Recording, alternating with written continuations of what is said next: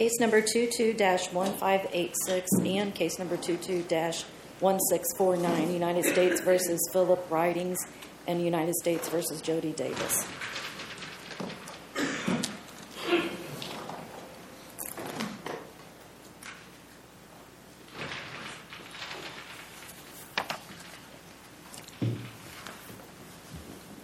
Mr. Hall, when you're ready. Thank you. I'm John Wesley Hall here for Jody Douglas Davis, the second person on the calendar, not the first person. I'm going to start with Issue 2. I'm not going to abandon Issue 1, but Issue 2, the sentencing issue. The district court, at page 49 of the sentencing transcript, said that religion was a part of the con to prey upon the faith of the other investors. Well, not all the investors were preyed upon by mention of religion. Some were, but not all were. The con was not the technology because Mr. Davis, Mr. Ridings, sincerely believed in the technology. By the trial, however, they probably had serious doubts about it, but they still believed that it could be done, just had not been perfected. Davis believed Ridings, and Ridings, a remarkable man, I got to know him through the trial, he really believed in this technology. He'd spent 20 years developing it. The problem was it would only work on a small scale. It would not work on a large scale. And they were trying to promote large-scale production. The con was not the religion. The con was how the money was spent. A little bit of it went to support the underlying project, but most of it ended up going to support Mr. Ridings, Mr. Davis. That was serious misuse of the money, and that was what the con was. But it had nothing to do with religion. Now, the guideline range for Mr. Davis, because of his prior, was 121 to 151 months. He got 180 months. I mentioned in the brief that's 29 months above the high end, but it's 59 months above the low end. It's almost 50% increase over the low end. Now, we did not object at the trial, but in the Wiley case, 2007, this court cited 4 other circuits saying you don't have to object when the court doesn't tell you it's going to go over the guidelines and then does. This court, in that opinion, mentions the 7th, the 10th, the D.C. Circuit, and the 6th Circuit are all in accord. So it's not a rule the Eighth Circuit is out alone on. And I submit to you because Judge Brooks was offended by all this, and he said so. And because Mr. Davis's sentencing transcript went on for 50 pages. Mr. Davis was seriously disadvantaged by that view of religion. Now, Mr. Davis is a devout Christian. Maybe he got it in prison when he was there before. Remember, he got 37 months before in his Oklahoma case, and he was in prison for that. And he gets out, and then remarkably, 3.5 weeks before the end of supervised release was the first act in this conspiracy. So there's a 2-level increase for that because it started before he was off supervised release. Mr. Davis is sincere in his religious belief. He did not con anybody by his religion, but that's where the sentencing ended up going. And I submit to you that's a serious First Amendment violation. Why is that? Why is that? Why is it a First Amendment violation? I mean, how can he assert it's a First Amendment violation of his rights under the First Amendment for him to have preyed on the religious vulnerability or the religious beliefs of third parties? I just can't figure out how he can sort of assert those rights on behalf of others. Well, the court is blaming him for having used his religion. That's an inquiry into his religion. It's part of the con. Well, but I was going to say I view it a different way. I view it as him saying, no, you preyed on these people because of the common religion that you had and that you preyed upon their religious vulnerability. Am I wrong about that?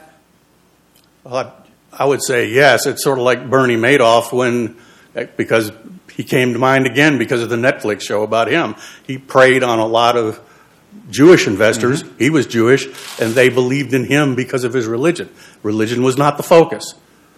It was a common element between them. But isn't really, if you take the judge at his word when he says, I'm not sentencing you because of your professed faith or your religion. What I'm sentencing you for is for taking advantage of people who were vulnerable. And in the nature, if you just think of the nature of grifting generally, guys involved in grifts look for people and they look for their points of vulnerability. And religion is one of those things that may be a point of vulnerability, right? Where you may be able to attract.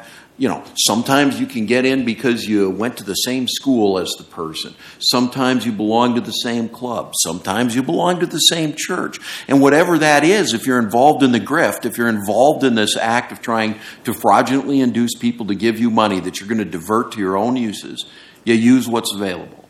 And that's what the judge says he did. And why is that not true? Because it involved his inquiring into the validity of his belief. Okay. Not that it was a ploy, but the validity of his belief. And there's a difference between those, obviously. Taking your example, it's a ploy. I view it as into the validity of his belief, that it was all part of the scam, part of the con. But it still could be a truth, right? True in the con that you went to the same school, true that you belong to the same club, true that you belong to the same church. Right? And you may fervently believe in all the elements of the church, but it is something there that you can use to advance your own cause. Just like guys can with their judge, right? I mean, that's part of our whole code of conduct. We're saying judges shouldn't use their office to advance their own interests, right? Correct.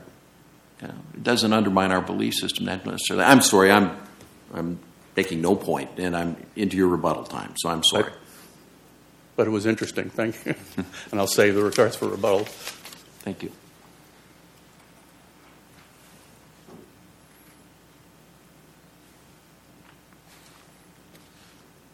Ms. Wilmot. Good morning, Your Honors. May it please the Court. My name is Sammy Wilmoth, and I'm a CJA panel attorney who was appointed to represent Mr. Phillip Ridings. I did not represent Mr. Ridings at trial. Mr. Ridings was pro se and had been appointed standby counsel. I was appointed to represent him at the sentencing phase and subsequently on this appeal. We've asked the court to only consider one issue in this case, and that issue is whether the district court erred by allowing the government to introduce a failed plea agreement at trial. It is our contention that the failed plea agreement should have been excluded at trial under Rule 403. Under Rule 403, the district court is to conduct a balancing test. Rule 403 provides that if the court determines that the probative value is substantially outweighed by a danger of unfair prejudice, confusing the issue, misleading the jury, undue delay, wasting time, or needlessly presenting cumulative evidence, the court may exclude that evidence. You would agree here, counsel, that it was pretty probative. This is highly probative evidence because it's just not a plea agreement. He admitted to everything that the government was trying to prove. Yes, Your Honor, I would agree that it's highly probative. I believe that it's going to be highly probative in every case where a defendant has a failed plea agreement. So then it really comes down to whether we think whether there's unfair prejudice here. Yes, Your Honor. Okay, I'll proceed. The point I was going to make is that the failed plea agreement is probative. We don't dispute that. I don't think there's any dispute at all. The issue before this court is, was it unfairly prejudicial? And I submit that it is. Unfair prejudice has been defined as an undue tendency to suggest decision on an improper basis. As we all know, jurors are human beings. And if a failed plea agreement is admitted at trial, that may very well cause a jury to stop their analysis. They may say, that's good enough for me, and not look at the case as a whole. What relevance Counsel, is there anything... Was there anything in the record that suggested that your client's decision whether to testify or not was influenced by the admission of the failed plea agreement and stipulation? In other words, I think your point is that the jury might just take this admission in the plea agreement and stop. And was there and stop thinking about the case? So was there anything in the record to suggest that influenced his decision on testifying? I do not believe so, Your Honor. I was going to say, what relevance is there that he agreed that the stipulations in particular could be used against him if he withdrew from the agreement? At least when I was a state court judge, we saw some plea agreements did not include that particular provision. I don't know how common they are in federal court, but that would seem to go to unfair prejudice. How unfair is it to him if he agreed to allow those stipulations to be used against him? Well, Your Honor, it's pretty standard practice in the Western District where I practice, at least from my experience. Most certainly we have rules. We have Rule 11 and we have Rule 410 that says typically these plea agreements are not admissible.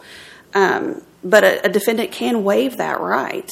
I would submit that even though the defendant can waive that right, it is still going to be highly prejudicial to the case, regardless of whether there's a waiver or not. Right, but our issue here is it unfair? And the issue is, how is it unfair to admit against the person who made the admissions the statement?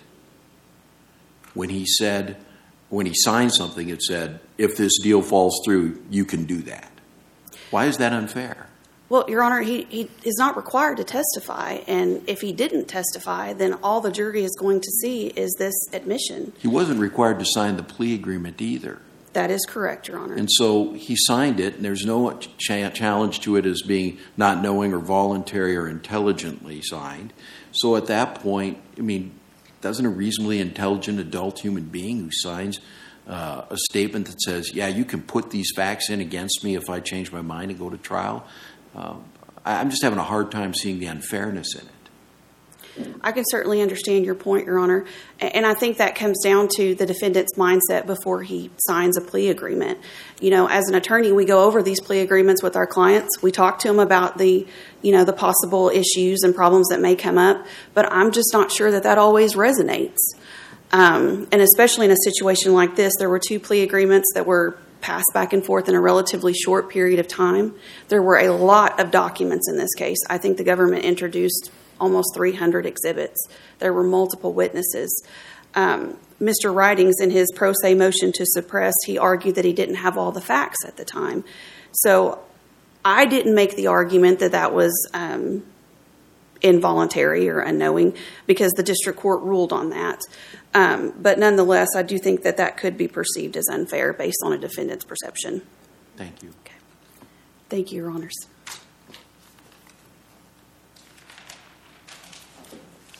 Mr. Elser, when you're ready.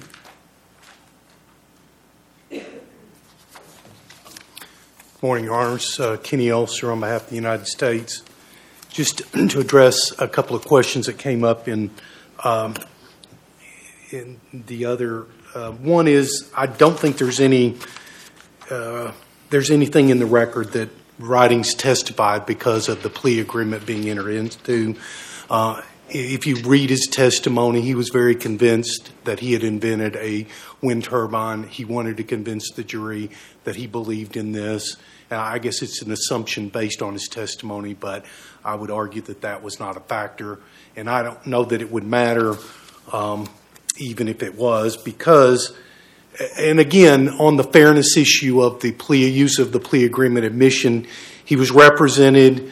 The district court took a break so that the defense attorney could explain to him the consequences of not going through the plea, specifically on the waiver that he had given in the plea agreement to using the factual basis as part of the plea agreement. So he took very much care that Mr. Ridings knew the consequences of withdrawing from the plea agreement, which Mr. Ridings was explained, admitted he understood, and went forward anyway. The other, Counsel, on that issue, is it a standard provision in your office's plea agreements? Is that a negotiable provision? Well, it's standard, but obviously all the provisions are negotiable. If they did not, I would assume that had they quibbled over that, then we wouldn't have had a plea agreement, or we might have taken it out. I would say, Your Honor, it is standard, and it rarely is disputed because most people go forward once they've signed the plea agreement. But again, I would. The other thing, a couple of other points on the unfair prejudicial issue. One is that the stipulation only dealt with one particular, I think, one of the charges, one of the wire fraud charges, and a money laundering charge dealing with Howard Mangum. There was not a conspiracy, it wasn't a plea to a conspiracy. And so, I mean, that's one thing. The other thing is the evidence at trial, almost everything in the stipulation was presented through witnesses. Howard Mangum, who is the HM in the stipulation, testified. Cody Fell, who was a co-conspirator who had pled in another case, also testified regarding duping Mr. Mangum into believing that his money would go towards Belcan Engineering, when it actually was almost immediately divided up and spent for personal expenses among the three co-conspirators. So, the case law in this circuit is that these waivers are enforceable. We cited the case law where that has been done. I also cited a Fifth Circuit case where that's done in the Fifth Circuit, where you waive your rights under Rule 410. So I don't think it was anything unfairly prejudicial. In addition, since that argument wasn't made to the district court, this is the first time anybody is considering that, and so it's certainly not error, much less plain error. Let me ask you this. Could there be a situation, and this gets back to Judge Erickson's earlier point, where it is so unfair, the nature of the admissions themselves, that it becomes a matter of Rule 403? I'll give you an example. Suppose you had agreed on an ACCA enhancement, and there were details about the prior crimes in the plea agreement, and the government walks in and says, not only am I going to do the admissions on this crime, but I'm going to give the details of all the prior crimes that this guy committed as well. Would you agree that could pose an unfair prejudice problem? I would, and I would say, keep in mind, this was redacted, so this didn't even include Mr. Davis. I mean, the original admissions were redacted to protect Mr. Davis, and in such an instance that the court that you're asking about, Judge, you could redact out that. You could put in another felony offense. So I think it could be handled.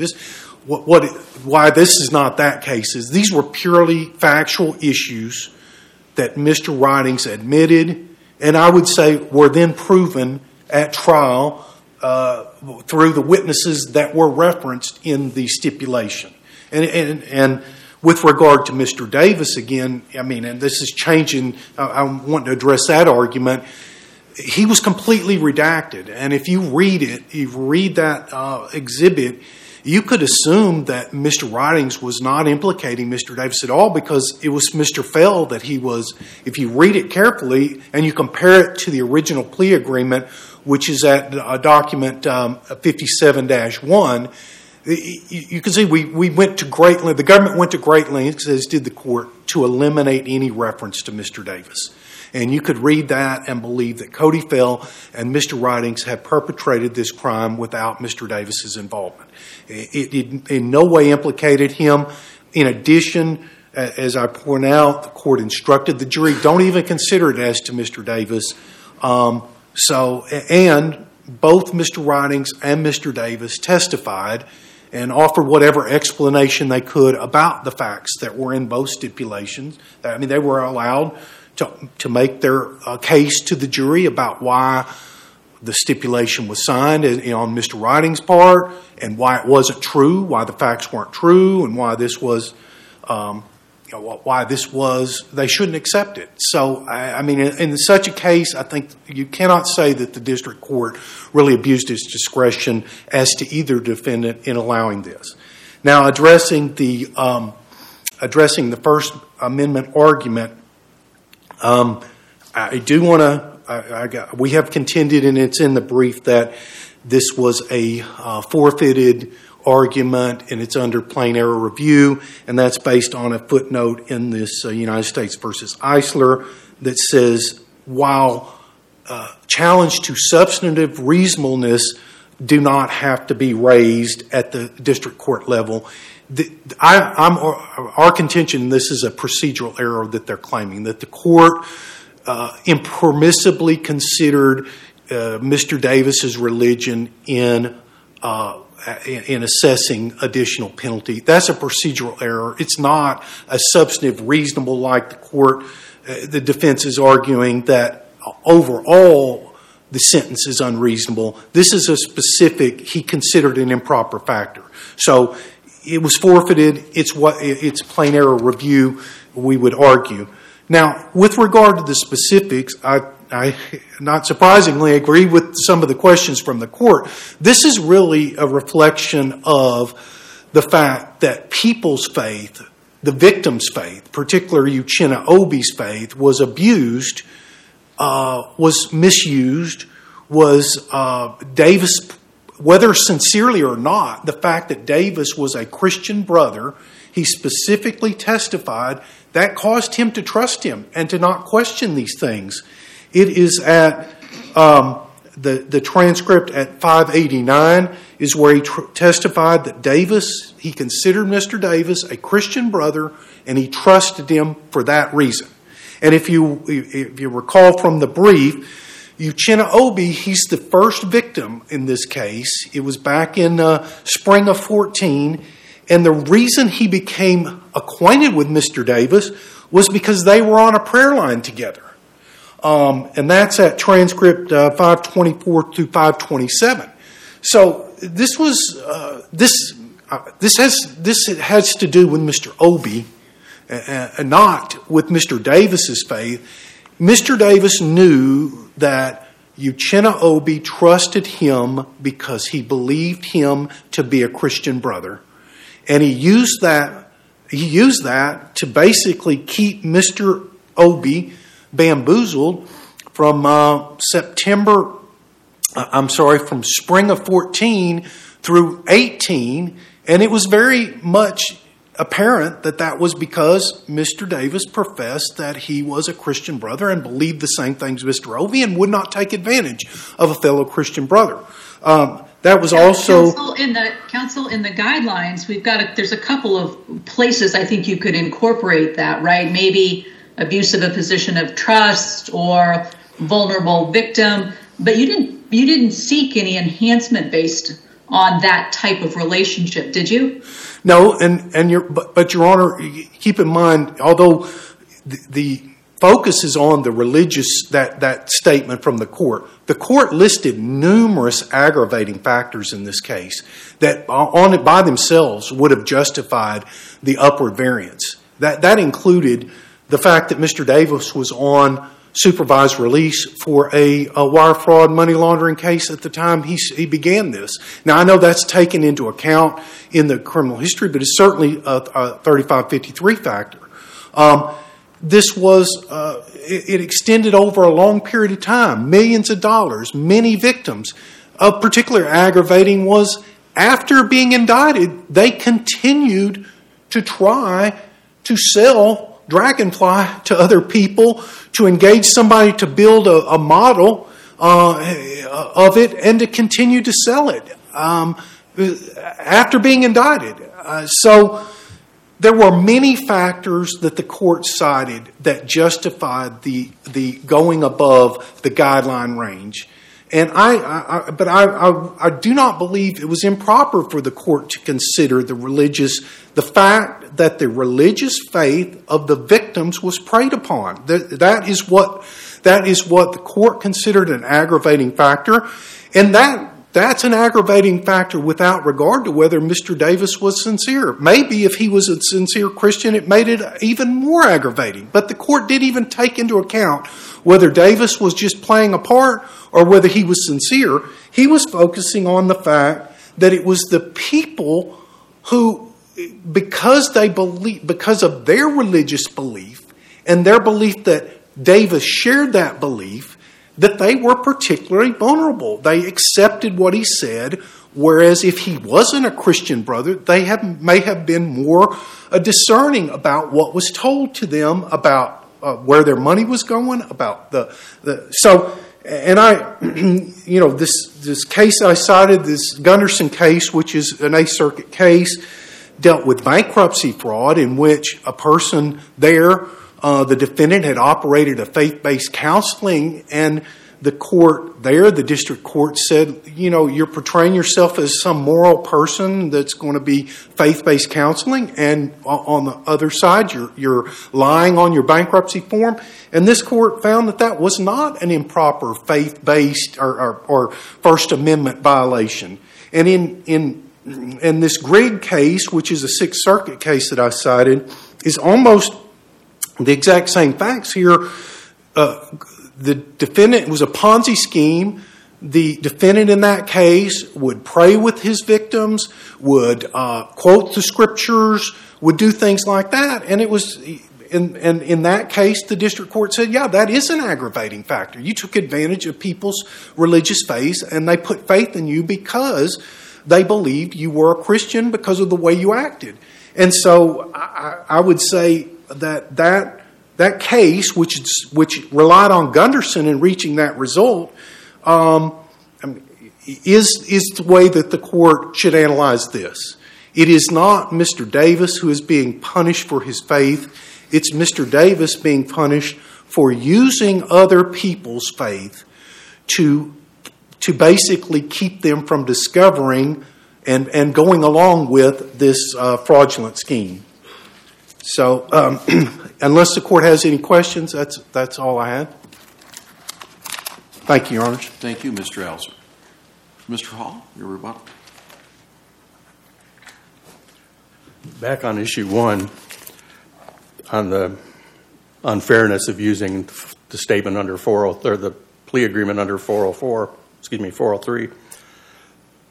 Judge Brooks went to great extremes to make sure that was completely sanitized. They went through at least 3 drafts, and it was remarkable that they got to that point. It was far different than the government's first offer, but you cannot say that Judge Brooks did not do his best. And I agree with Mr. Elser that you could say that the way it reads, it was just Cody Fell and Mr. Ridings together, and that's it. And Mr. Davis wasn't part of it. But still, when it's a conspiracy case, it falls upon the other. And I haven't tried as many cases as Mr. Elser, but in 49 and a half years, this is the first time I'd encountered that. And it's in the plea agreements in the Eastern District and the Western District, all of them. And when I raised this issue, let me tell you what happened in the Western District. He said, well, that couldn't happen here. I said, yes, it could. Look at the plea agreements. And they said, oh, yeah, it's in there, too. I just never noticed it before. But in all my years, it's the first time I encountered it. So that was my first exposure. And I addressed that to your question, Judge Strauss. Thank you. Thank you. The matter's under advisement, and we will render a decision in due course. I want to thank you, Mr. Hall, and Ms. Wilmoth for accepting the CJA appointments. It's very important to our system of justice. Without your willingness to serve, it'd be very difficult for the courts to basically do justice in these cases. So thank you very much. We appreciate your service.